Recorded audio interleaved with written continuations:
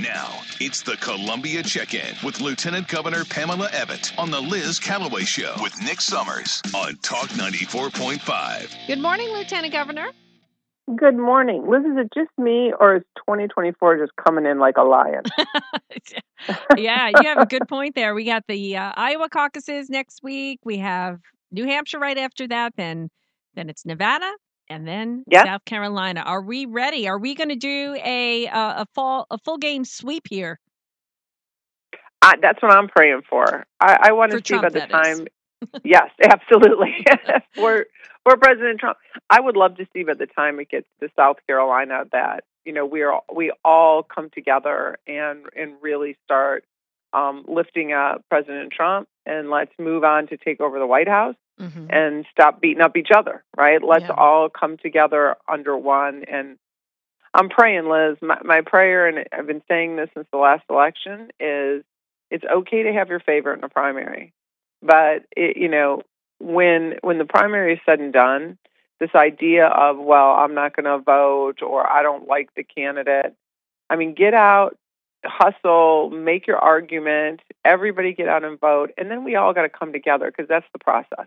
Well, I played a really scary clip by Liz Cheney on The View. She was talking, of course, to a bunch of, female audience, many of which suburban moms, wine moms, they call them now. And they are, independents, many of them.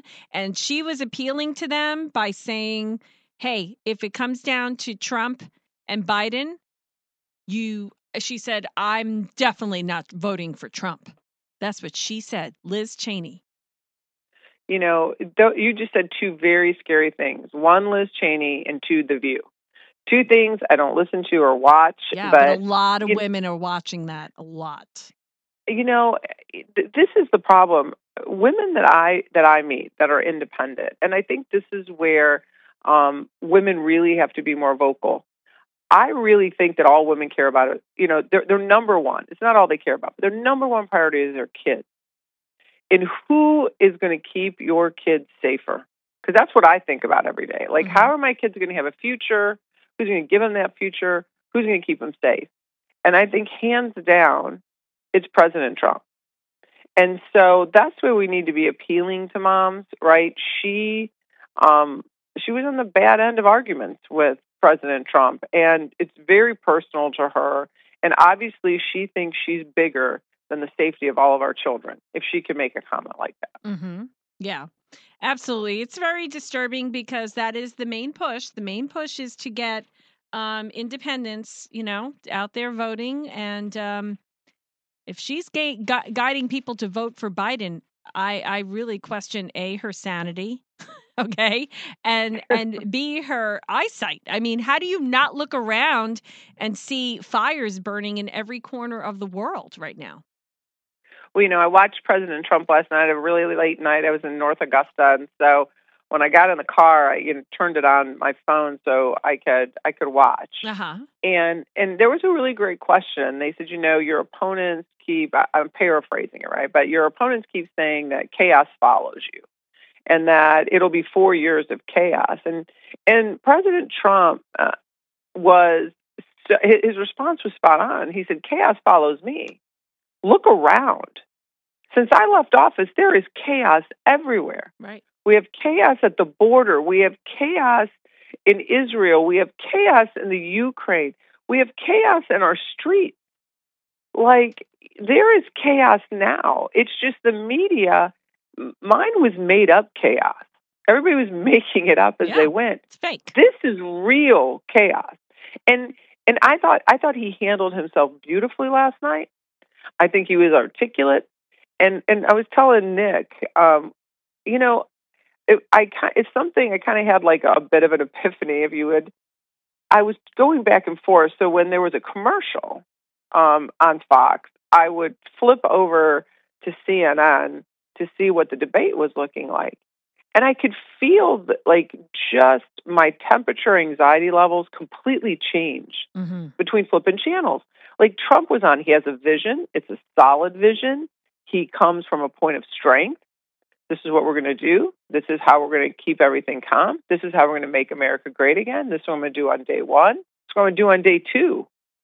And I would flip over the debate and just the screaming and the name calling and just, but not hearing a lot of calmness. And I think that's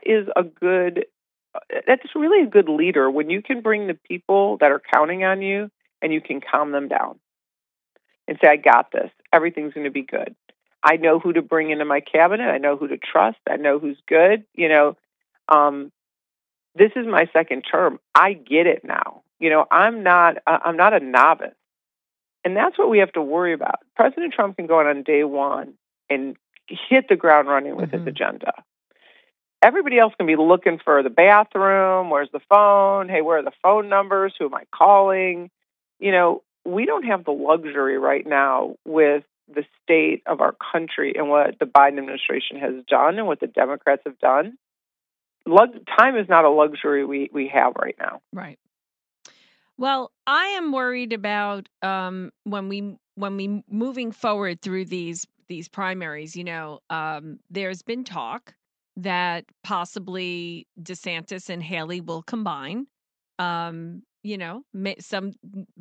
of them may be vying heavily for Tim Scott's endorsement, and maybe Tim Scott is floating out there as a VP, prospect for all of them. Who knows? I mean, I'm just kind of curious, and the next 2 months are going to be really telling about where we're going. And the other thing I worry about is a lot of people talk about the possibility that Biden might drop out. Who are they going to put? Who are they going to put in? That is a scarier proposition, right? Because we talked about it a few weeks ago. I did watch the DeSantis-Gavin Newsom debate. And although Governor DeSantis completely won on content and on record, what I witnessed with Gavin Newsom was very scary. The ability to never answer a question, the ability to look into the camera and legitimately lie to the American people. And it's the one thing that I hope is making people wake up. Believe your eyes. Do not believe what somebody is telling you, right? So when Gavin Newsom says, oh my gosh, the border is great. We have no issues at the border. President Biden is doing a great job. Believe your eyes. Do not believe what somebody is telling you, right? Like he is the quintessential snake oil salesman. Yeah. And that's scary because we live now in a time where I think our younger voters look at a pretty face. They look at TikTok. They don't look at content. They're not watching news, right? And probably about a month ago, there was a report that came out that said the DNC was really going to entrench into TikTok because that's how our young people, like it or not, are getting their news. Yeah. Yeah. Oh, and it's not accurate. They think they're getting the news right. All right. Yeah, they think they are. I want to switch gears before we go and talk about the governor's executive budget that was released. Maybe you want to point out some highlights, but we definitely got some questions about why is all this focus on EVs? We don't like the battery EV thing.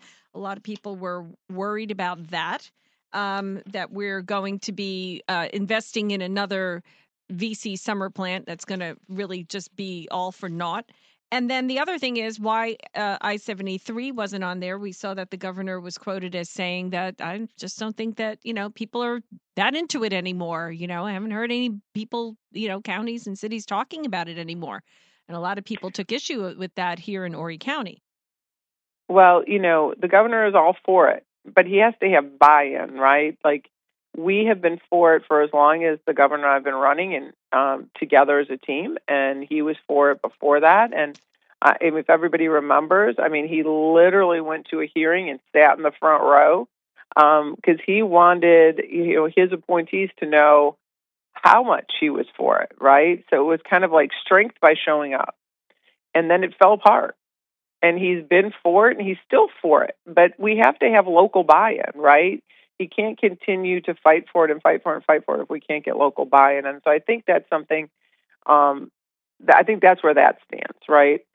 We have some great things in the budget. The governor has always said it's not that he is for EV, a lot more is for batteries, because batteries are going into everything, and having battery technology is good, not just EVs. We have things like Redwood that's coming. We have a big plant that's coming into Florence. These are battery-focused plants, not just EV car plants. And so sometimes people, when you hear battery, all they think of is EV, but batteries go into a lot of things, and battery recycling is a big deal because we're dealing in rare minerals, and those rare minerals are in other countries. That's why, Liz, recycling, I was at a meeting yesterday, really trying to get people to understand about recycling, because recycling is a huge part of the supply chain, and nobody is talking about it that way. We have plastics companies. You have one right here that we both love, Donna, with B540. I learned at the end of last year that our plastic, people that deal in plastic weaving like she does, where they take recycled plastic and they put it into weaving and all kinds of other things, we are going to other countries to get their plastic. Because people here don't want to recycle, because for a long time there was a campaign saying, oh, it doesn't matter if you recycle, it goes into a landfill. That is not true. So we're going to be really pushing to help our manufacturers by saying, everybody here, let's give you a simple way to recycle. Like, recycle these 5, 6 things. If that's all you do these 5 or 6 things, this is how you do it. Let's help our manufacturers. And so, that's what I have to say about that. But there's $50 million going to EV training institutes. Do you think we're training people for something that's not going to flourish? So I think what we want to do is we've got to be on the front end. We've always said to follow the market, right? If the market is moving towards, building of EVs, and it's not at the pace that the Democrats want us. I mean, we're not seeing people overly embrace it. We got to go where the market is, but we have to be able to have people that understand it, because it's a whole new beast when you're talking about lithium batteries. And we want people to understand that. So in South Carolina, we have always been passionate about building a workforce. And if we see that this is the workforce of the future, we want to make sure that we have the workers that understand how to safely do the job. One thing that I'm super proud of, and I have been talking about it, and I'll have a press conference here shortly, is I sat down with Children's Trust. Because, last year we passed the heartbeat bill. And the one criticism that all of us pro-life people get, we don't care about the moms, we don't care about the babies, after they're born, we just care about moms keeping their babies. Mm-hmm. Yeah. Children's Trust has a great program. It's nationally been recognized. It's called the Nurse Partnership Program. Mm-hmm. And they came to me and they said, Lieutenant Governor, we're just asking for $250,000 in the budget. And what the program does, it'll get, for every dollar the state gives, it'll give $3 of federal money. And an OBGYN will pair a nurse with an at-risk mom. Maybe it's a young mom, maybe it's a mom in a bad situation, to make sure that her prenatal care is good, to make sure that we're teaching her how to take care of her baby. And that's a healthy mom, healthy baby outcome. It's an amazing program. And the mom that I talked to that was part of it, they even helped her get certification. She went to Greenville Technical College. She got a degree in HR, an associate's degree, and now she is working for Greenville County. So now we're a mom that might end up have been a mom on Medicaid, that may have had a baby that had post-birth issues. We have solved so many problems by making sure she got the help and education on the front side. So I was so blown away by the program. Asked the governor if this is something we could put in the budget. We put $500,000 in our budget, and the first $250,000 will be matched 3-to-1 by the federal government. Because right now we're only taking care of 10% of the moms that are being referred to by an OBGYN. This is a huge program. This helps moms. This helps babies. And this really changes the narrative of we don't care. We just care about making these moms keep the babies. So that is something that got in the budget, something I'll be working with the General Assembly to make sure they keep in the budget, because it's just the right thing to do. All right. Lieutenant Governor Pamela Evette, thank you so much for joining us. We'll talk to you next week.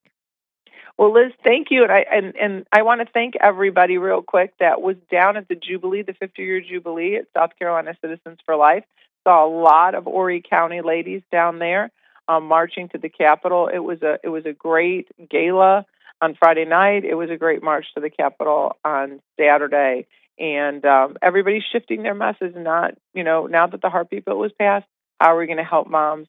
And in my remarks, I said we need to really reach out to our 25 pregnancy centers across our state and figure out how we help them serve the moms that are coming to them absolutely. who are willing to keep their babies. So thank you to everybody I saw, and it was great seeing everyone. And Liz, we got to get you down there next year. Yeah, absolutely. I mean, we're doing our Baby Love baby shower for the Coastline Women's Center in a couple of weeks. So, we're trying to do our part here to support them and what they're doing.